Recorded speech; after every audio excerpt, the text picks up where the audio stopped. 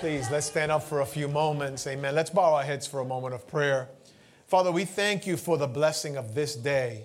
You're just an amazing God, allowing us, Lord, to face even challenges today or even joyful moments, Lord. But we thank you that we're alive and that we're here. And we thank you for the many blessings that we have already in you and those that are promised that will come as well. Lord, I pray that at this moment you will open our minds and make our hearts receptive. Make the word alive, Lord, that we might be able to engage and allow the Holy Spirit to work on our journey so that we may honor you in every way that we can. We thank you, praying this in Christ's name. Amen. Amen. Come on, look at your neighbor and tell him it's good to see you here today. Before you sit down, just tell him that. It's good to see you here today. Amen. Amen. Amen. Amen. You may be seated. It's good to be in the house of the Lord. Hallelujah. I'm glad you're here and not in Reese Park and at the Orchard Beach. And I'm glad you're here today. Praise the Lord. God is good. Amen. We bless and greet those that are watching us via Ustream. God bless them richly as well. This is the day that the Lord has made. I will rejoice and be glad in it. And what a great day God has given us. I'm glad you're here. We welcome all of our friends and visitors and pray the blessing of the Lord over you in a very special way. A few weeks ago, we started this series about family, and we started today's the third session about family matters. And we went back to journey through Scripture to find out what was the template that we can use, or the launching point, if you will, that we can use to understand family and enjoy family. And as we started to unpack the model, sometimes it makes us a little bit uncomfortable and we feel kind of awkward. And I think the awkwardness and uncomfortableness might continue today, because all I really want to do over this 4-part series is to lay a foundation of what the Bible says for us is the right model. Some of you might not align yourselves right now to that model, or perhaps you've fallen away from that model, but we need to have a starting point of what the original manufacturer wanted for us. Amen? And that's with regard to family. I stated in the opening session that there's 2 lasting institutions that we find in Scripture that God provided for mankind. We talked about that in the Old Testament. It was family and the importance of family. And then we looked in the New Testament, we saw that it was the church, that entity, that organization, that organism, if you will, that allowed there was a gift of God for mankind in order to be able to experience God at certain levels in their journey. And we started this focus on 3 sessions ago. Today's the 3rd. We will conclude on Wednesday. Don't miss out on Wednesday, because Wednesday I'm going to do an overview and a pastoral insight on the things that we have learned. In the last session, we talked about singleness and the importance of that first institution, that oftentimes we make the mistake and think that the very first institution was marriage. Well, no, biblically speaking, it was singleness. You know, Adam was not created married. He was created alone. And then later on, as we will see in today, the Lord saw that he needed a companion. So God, the first institution was singleness. And we concluded in the last session that it is important for you to understand the power of one, the power that you have as an individual. You don't need someone in your life to make you better. All you need is Jesus in your life, and that'll make you better. And then you become a gift to someone else. And oftentimes we enter into relationships trying to fix something in our journey, or getting out of the house where we grew up in, or whatever, and it ends up being the wrong reason. So marriage is really made up of 2 whole, individual, self-actualized people that because of love, and only because of love, decide to enter into this relationship. Today, what I want to do is focus all of my attention on this institution called marriage. And I want to entitle the sermon today, Marriage Matters. Now, if you're not married, it matters for you as well. Because listen to me closely. Based on the last session, I'm just going to continue the connection today. If marriage is made up of 2 healthy individuals, then we need to make sure that we are as healthy as we can in order to have an effective marriage and have an excellent marriage. So if you're single by choice, single by divorce, single because you're a widow, or you just never want to be with anybody, and that's fine too, this session is definitely for you. Listen closely, because we're going to learn some things from the biblical pattern. If you've been married, whether happily married or unhappily married, you can't believe you're still married, or you don't know if you will continue being married, wherever your mind might be, come on, say hallelujah or whatever. Hallelujah. Amen. Because I can only see your face. I can't read your heart. Amen. This will help you as well, because it'll help you. If you've recently divorced and you've gone through that painful time, or been divorced for a while, or widowed, this was going to help you to understand what is the framework that God has for marriage. And we understand, and I'm using the text found in Genesis 2, verses 18 through 25. And as I go through the sermon today, and I'll be teaching through this sermon, we'll pick the passages that we have there, some little vignettes that we find in there. But, God had always intended the perfect plan for marriage. When God brought for us marriage and presented it and introduced it in the of humanity, he wasn't doing something that was not completely perfect in his sight.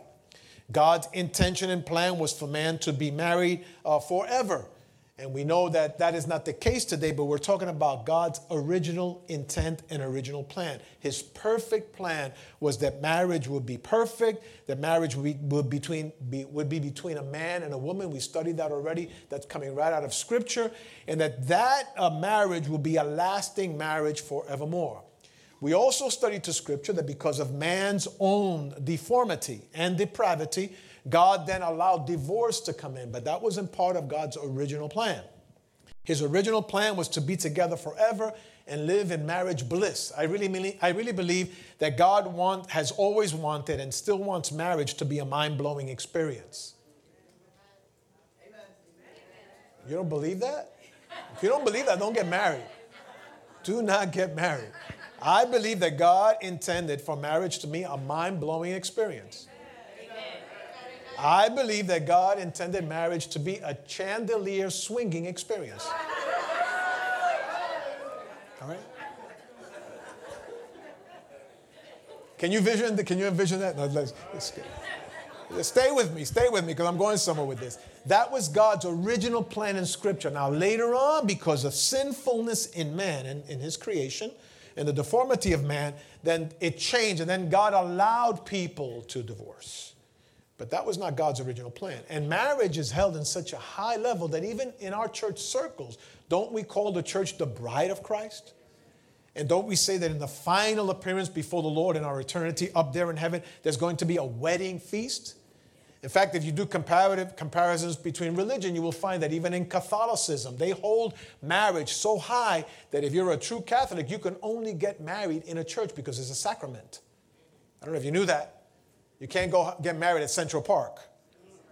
You have to get married in a Catholic church because it's held up as a sacrament, like communion, like baptism, considered a sacrament. And in Catholicism, even the church is sacred in its entity. So that's how high it is raised.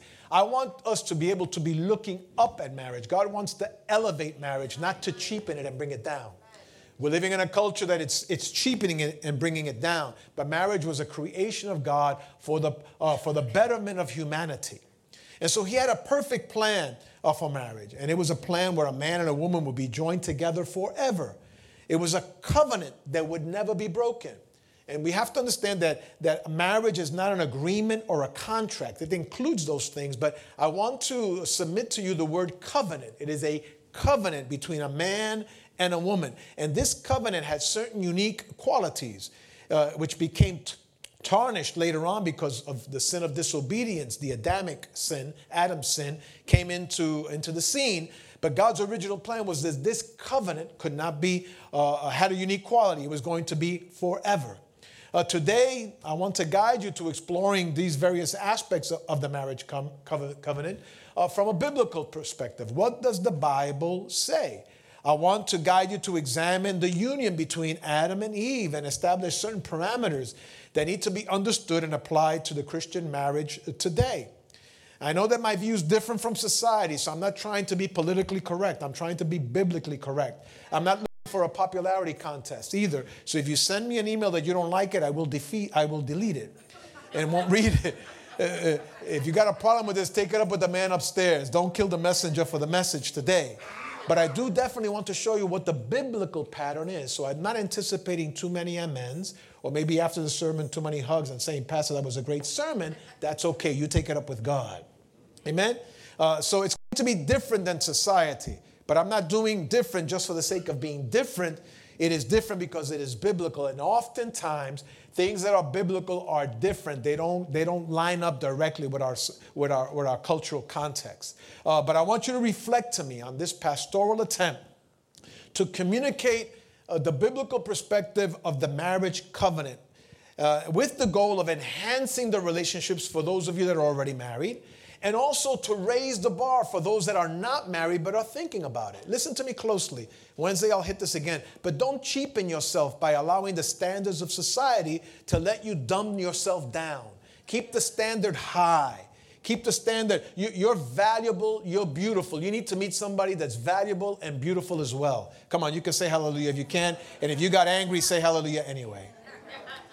I also want to help those planning to enter Christian marriage, that covenant, that we need to have a solid biblical foundation in order to fulfill life. If you listen to God now with regard to what marriage is all about and what singleness is all about, you will need less therapy tomorrow.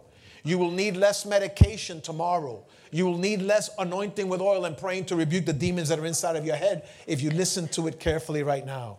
And let me stop for a moment, and you need to say hallelujah, praise the Lord, clap your hands so that I know you're still with me. Okay, you're with me.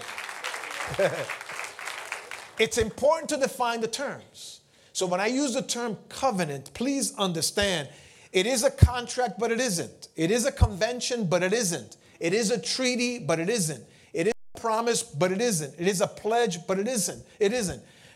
Covenants cannot be altered, changed, or amended. They just are. Let me give you an example. God made a covenant with the people of Israel, and whether you like it or not, they're going to be blessed whether you agree with it or not. My advice is don't get mad, just enjoy the ride. God's going to bless you as well. You know it's true. A Jewish person opens up a little kiosk selling buttons for shirts. You come back 3 years later, they own the whole neighborhood. They're just blessed because God's not going to change the covenant. In fact, even if they follow the Lord or don't follow, God made a covenant that's not changing, cannot be amended, cannot be altered. Think about it in geopolitical terms. The nation of Israel is surrounded by all of its enemies. Right now, you look at the map, it's surrounded by all of its enemies.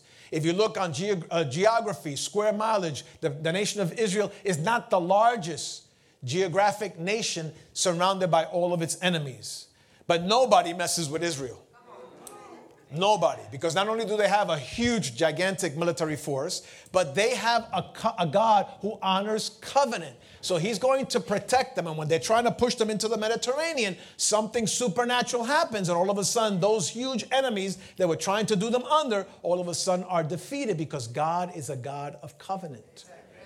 It is no secret that let's talk about economy and commerce. It is no secret that the largest purses of finance in the world are owned and controlled by Jewish people. Let's go to academia. There is no secret that the people with the highest number of PhDs, awards, and Pulitzer Prizes and all of that is the Jewish community. Now, don't get mad if you're not Jewish. Rejoice. God is a covenant-making God. I'm going to go and help you with this for a moment because it helped me. So the first thing is don't get upset. Why wasn't I born Jewish? Be glad that you're born. Amen? So he has a covenant that cannot be altered nor changed. He's going to bless the Jewish people whether you like it or not. But the wonderful thing about this benevolent God is that not only does he bless his people that he's in covenant, but even those that come to him through faith. Listen to me closely. And you're going to be blessed as well. So I am not Jewish, but I'm blessed.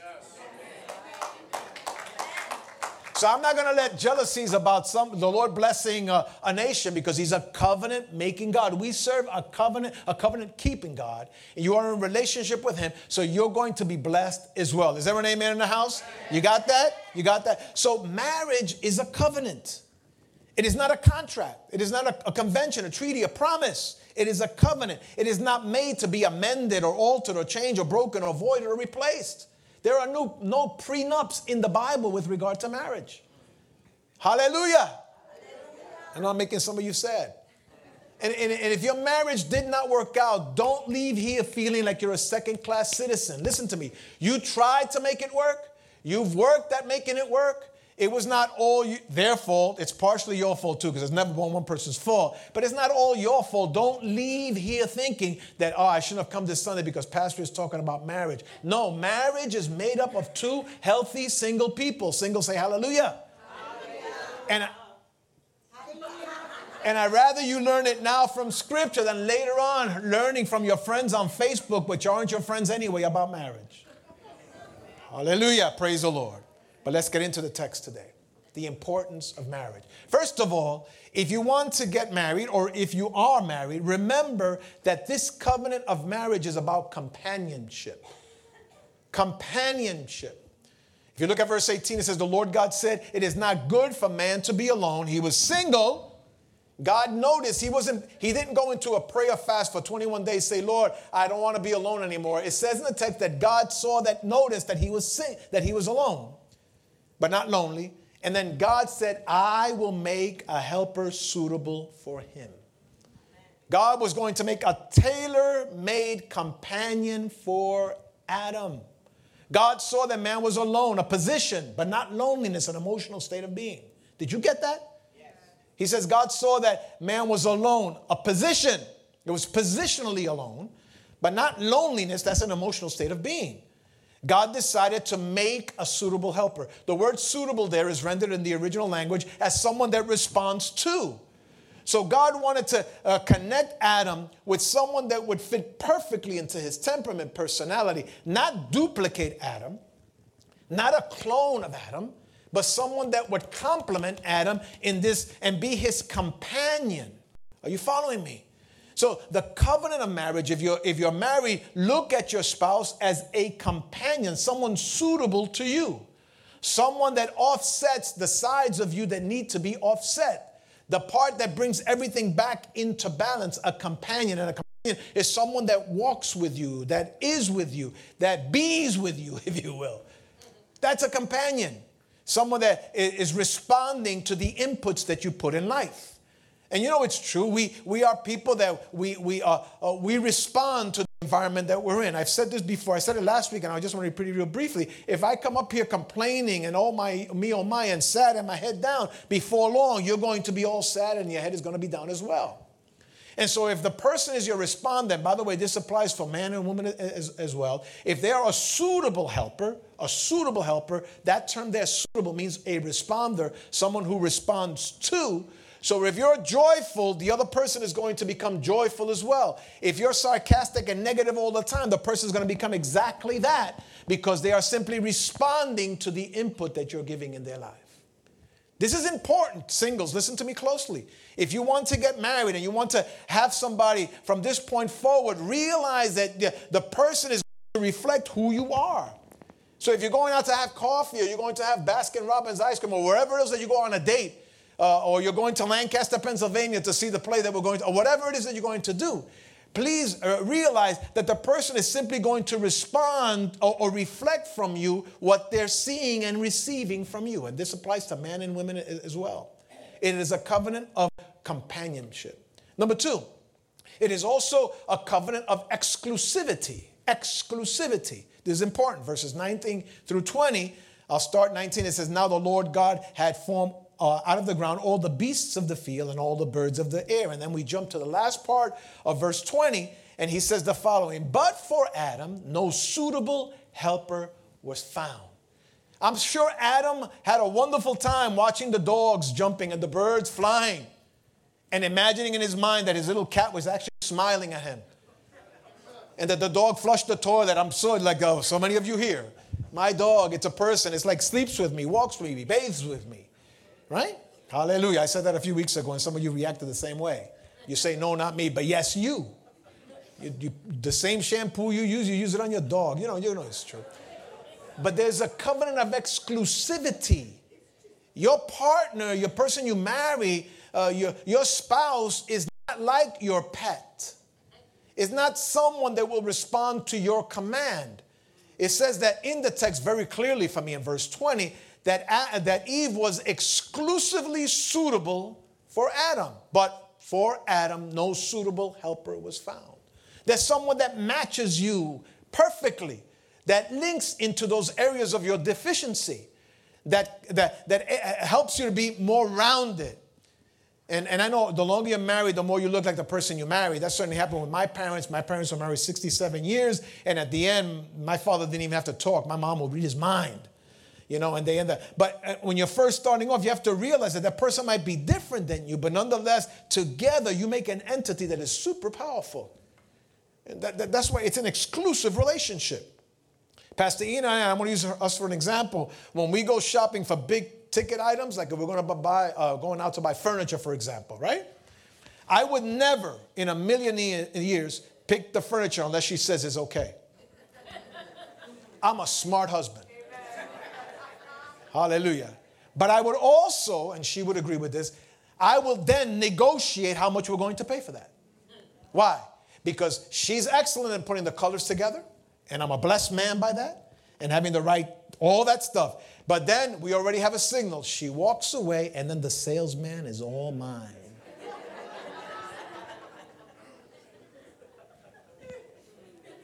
So alone, we would not be effective.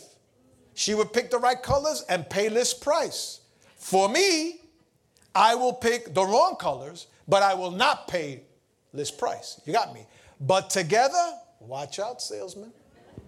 You got me?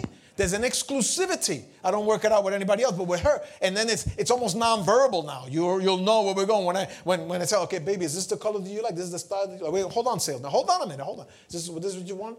Okay, babe. She walks away and goes shopping somewhere else. And then I tell her, I got the salesman down to. So you're dangerous together. Are you following me? As a team, there's an exclusivity. And for the marriage, here's my advice. Work on making your marriage exclusive. Have other friends, but no friend like your partner. Have other relationships with people at work and at school and neighbors, but none like the one that you have at home. Man was active and busy with the animals. He was taking care and being the steward, as I preached last week, with what God had created. But his fulfillment was not in the animals or in nature. Listen, get into sports, but the exclusivity of your relationship is going to bring you satisfaction beyond any ball playing and any golf and all of that stuff. There needs to be an exclusivity with your relationship. Relationships with other human beings with another human being will be exclusive. This one will be exclusive. Note the text. He says in verse 23 at the end, he says, this now is bone of my bone and flesh of my flesh. There's an ownership that took place. Exclusivity. Singles, understand that. Amen. Don't be co-opted into a relationship that you think that person is going to make you better. There's going to be areas of improvement in your life when you go into a relationship. But there's a third entity, if you will, that is being created that synergistically is happening because of you and your spouse coming together. This third entity comes forward. That's why in marriage, sometimes the husband is down, but the wife is excited.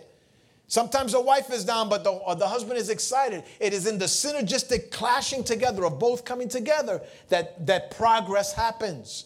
You run out of ideas as a man and you don't know which way to go, but then your spouse comes up with some creative ideas of getting through the problem. The wife is overwhelmed by moments of pain and discouragement, but it is that smile, that look, that encouragement, that let's go for a walk that makes the relationship exclusive. Understand that God is all right with that, with a covenant of exclusivity. Note for me also my third observation in verse 23, and that is that it is not only a covenant of companionship and of exclusivity, but it's also a covenant of oneness, The last part of verse 23 says, she shall be called woman, for she was taken out of man. I want you to understand this for a moment. Let's unpack the text. Let me unpack the text for you for a moment. Here is Adam, and I'm going to touch it again in the recap of one of the other points. He now is put to sleep. And he's half awake and half asleep, right? Just coming out of this divine anesthesia. And then as he's waking up, this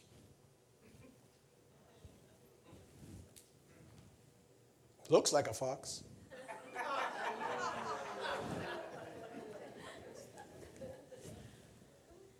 In the text, you know what he calls her? He calls her man. Because he had no reference point. If you look at the original, he says, when he looks at here, he says, this is Ishman. Ishman in the original means man, not female, and male, because he had no other reference point. But I want to take this somewhere other than the grammatical differences or idiosyncrasies of that language in our language. I want to take it somewhere else. He saw her as himself. There's a oneness about this. And we need to get to a place in our marriage. And for the marriage, I'm speaking now. I'm splitting them somewhere in two pieces. For the marriage, you need to see that person now, there is a oneness connection with that individual, unlike anybody else on earth. Unlike anybody else. For the singles, that's what you should be looking for. Someone that not only compliments you, but becomes this connection with you beyond just the physical and beyond just the intellectual. She was extracted from man.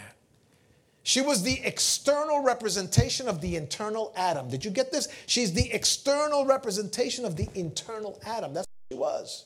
Taken out of him. The bond in marriage places them on a journey of becoming one. She shall become woman, for she was taken out of man. So it's a covenant of oneness. And the longer you walk together, the more oneness happens. When you first, those that are newly married here, less than 5 years, just because you said, I do, and we declare you married, doesn't mean that now you become one. It's actually the beginning of becoming one. And those that have been married 10, 20, 30 years, or those that were married before, it is the becoming one happens with time. But it's a covenant of oneness. Not competition, complementation. So it is a covenant of companionship, of exclusivity, a covenant of oneness. But look at this fourth observation. It is also a covenant of boundaries. Listen closely. Verse 24 says, for this reason, a man will leave his father and mother. This is crazy.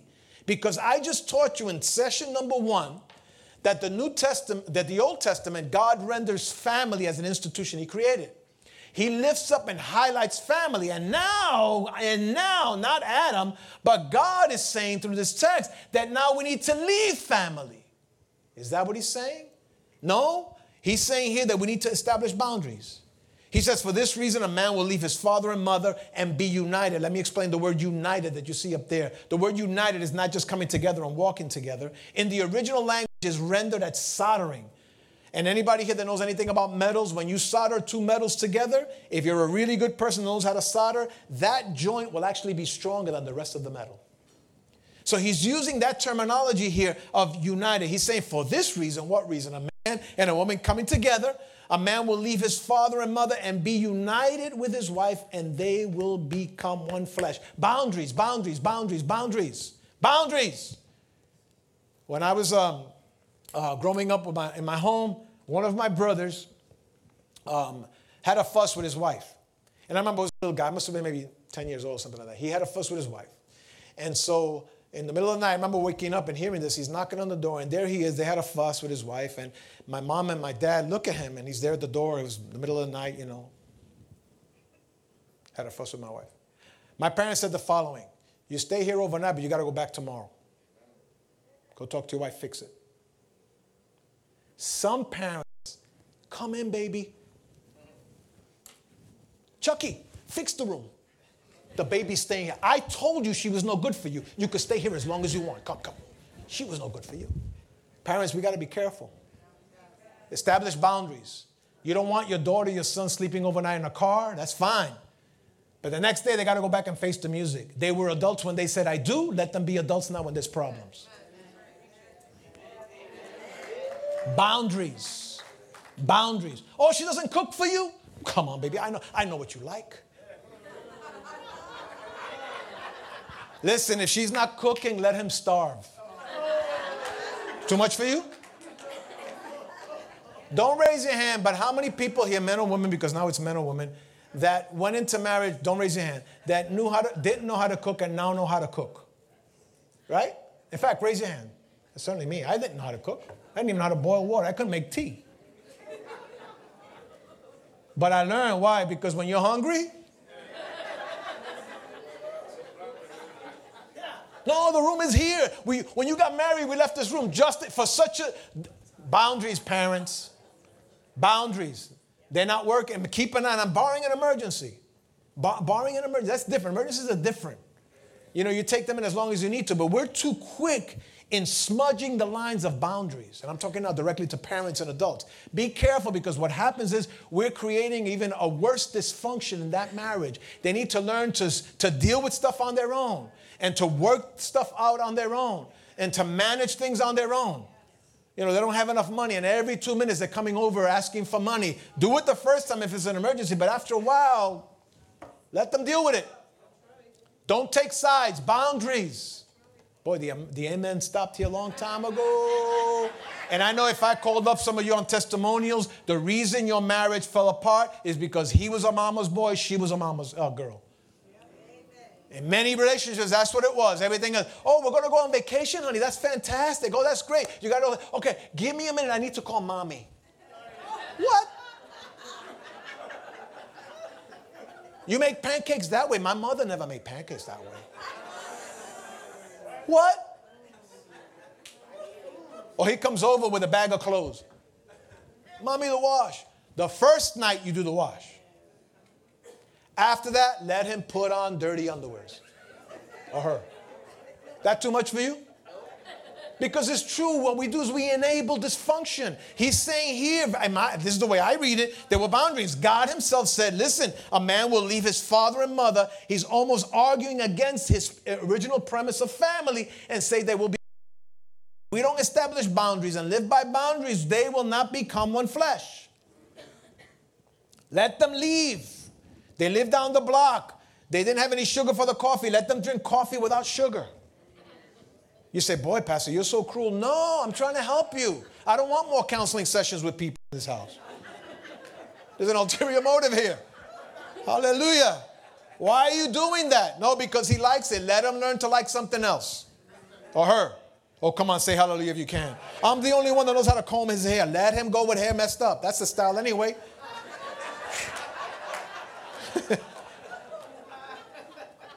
And I'm talking from a guy that when I got married, I didn't do anything at home. My wife will say amen right now because you know it's true.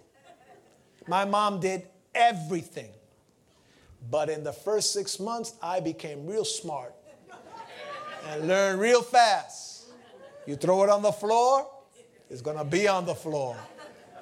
Hallelujah. And my wife takes care of me, but I'm just saying. Huh? We need to establish boundaries. He says, listen, he says here, leave mother and father, be united with his wife, singular, cleave, bond together. They will become one flesh. You are no longer married to the same person. But let me go further with boundaries. That's your brother or your sister. But now you've established a new family. I'm hanging out with my brother. Okay, but you got to go home. You have a wife or you have a husband to take care of. I've got my bowling friends. You know, before we got married, I told you, I always play sports in the morning. On Saturday morning, I'm gone the morning all the way to the end of the day. Okay, that's fine, but now you're married. So let's go fire some ball players and let's go burn some fields down. And you got garbage to throw out. You got dishes to dish. Come on. You knew I was always a workaholic. Work. But if you don't take care of your family, somebody else will.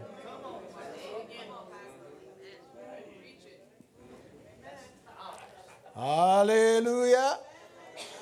Hallelujah. Hallelujah again. Boundaries.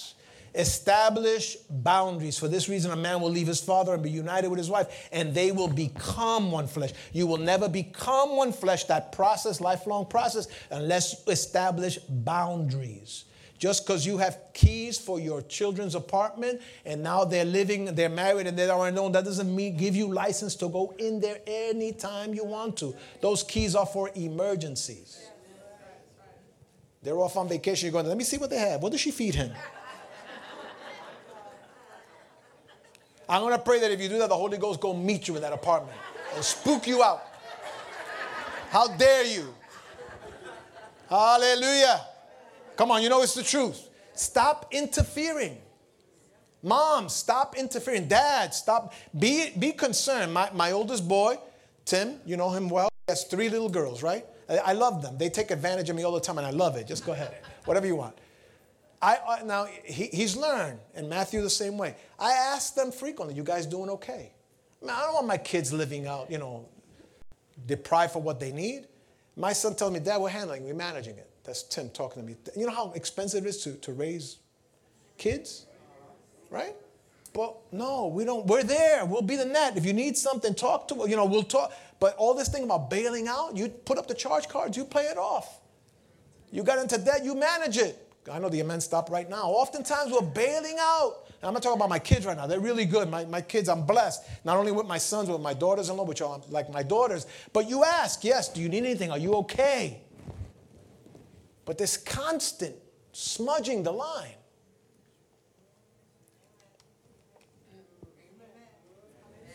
Oh, I hear the Holy Ghost knocking on the door of your heart. They're going to be frustrated. They're going to be unhappy. Let them deal with their stuff. Let them deal with their stuff. He needs to go to the doctor and doesn't make an appointment. You don't need to do the appointment. She moved out. Hallelujah. Woo, praise the Lord. It got heavy in here. Air conditioner on full blast now because, woo, Lord. Say boundaries with me. Say it again, boundaries with me. For this reason, a man will leave his father and mother and be united, soldered to his wife, and they will become one flesh. So it's the covenant of companionship, covenant of exclusivity, covenant of oneness, covenant of boundaries. And now the last one I want to deal with right now is verse 25. It is a covenant of intimacy. Intimacy. It says the man and his wife were both naked. Say naked with me. Say naked again. Naked. Say it without being embarrassed. Say naked. Naked. And it says, and they felt no shame. Now, some in a quick read of this text will conclude, and rightly so, but it's only the partial interpretation, that naked meant naked, no clothes on. But we need to apply it a bit further than that. And singles understand this as well. It's definitely physical, the physical aspect, but it is also about being emotionally naked. Of being intellectually naked. It's about being socially naked. And simply what the word naked here means, and the term here, a covenant of intimacy, that you need to be able to start working at getting your guard down with this person that you love, according to 1 Corinthians 13. You love them, and let love be the driving force. And start getting the guard down. Oftentimes, not oftentimes, but all the time. If you go into a relationship totally about the physical intimacy or nakedness, the marriage is not going to be fulfilling. That has to be one of the components of an effective marriage or an effective relationship. You are a sexual being. You are a physical being. It's always intellectual. Imagine if you get married and on the honeymoon, you want to talk to your spouse about the 3 books that you read last week. Forget the books.